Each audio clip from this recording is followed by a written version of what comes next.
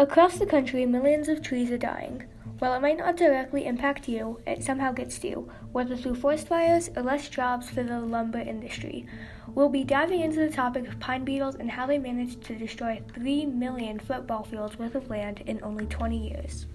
To find out what happened, let's explore the composition of the pine beetle.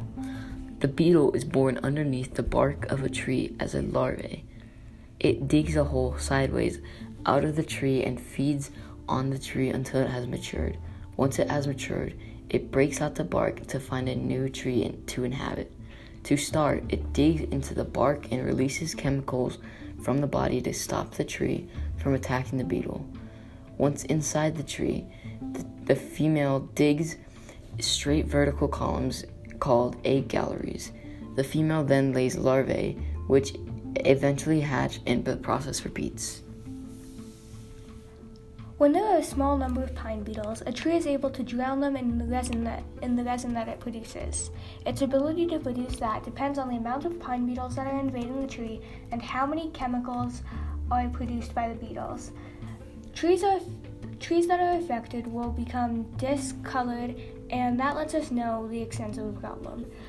When the tree dies, organisms that use the tree for shelter or other needs are unable to live there anymore. Birds that make their nests in trees have to migrate somewhere else. Squirrels and rabbits that use the trees as shelter from predators have to leave, and the predators that hunt them and eat them have to move in search of food. This creates invasive species in other areas. Loss of forest fires, and invasive species are created courtesy of the pine beetle. Trees are a very important part of the ecosystem. When those trees are destroyed by the pine beetle, organisms in that ecosystem have to migrate to new areas which might be residential. For example, recently a bear moved into the Aurora area. Now we will never know for sure, but there is a possibility that this bear is a direct impact of the pine beetle.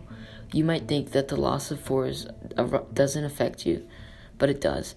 A decrease in the trees means a decrease in the amount of jobs in Colorado. Lumber industries have less trees to cut, and this turns create less jobs. This hurts the overall economy in Colorado. Forest fires are also a large issue caused by the pine beetle. If fires occur near people, they have to evacuate and go somewhere else. Often when they return, their houses are destroyed. So how can we stop this problem?